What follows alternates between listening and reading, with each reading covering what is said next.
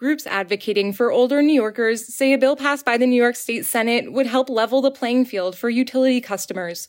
Currently, when utilities go to the New York Public Service Commission to request a rate hike, they can apply to be reimbursed for items like expert witness fees and other costs associated with the proceedings. Bill Ferris with AARP New York says this legislation would give that same option to groups of ratepayers or nonprofits challenging rate increases.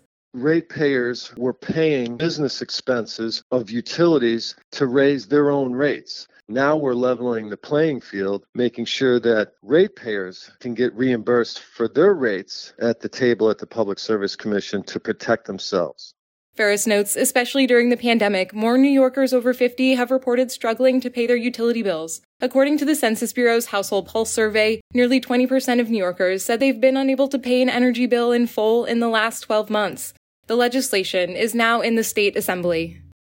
Ferris adds, as the summer months approach, people are concerned about paying to cool their homes, and being able to heat them in winter is just as important. It's very important to keep the lights on, so to speak, and this legislation is designed to help people have more of a voice in Albany when the utilities come in and try to raise the rates. We want to have as much consumer ratepayer representation at the negotiation table. Governor Kathy Hochul recently announced $15 million will be made available through the Home Energy Assistance Program to help low-income households without air conditioning cool their homes this summer.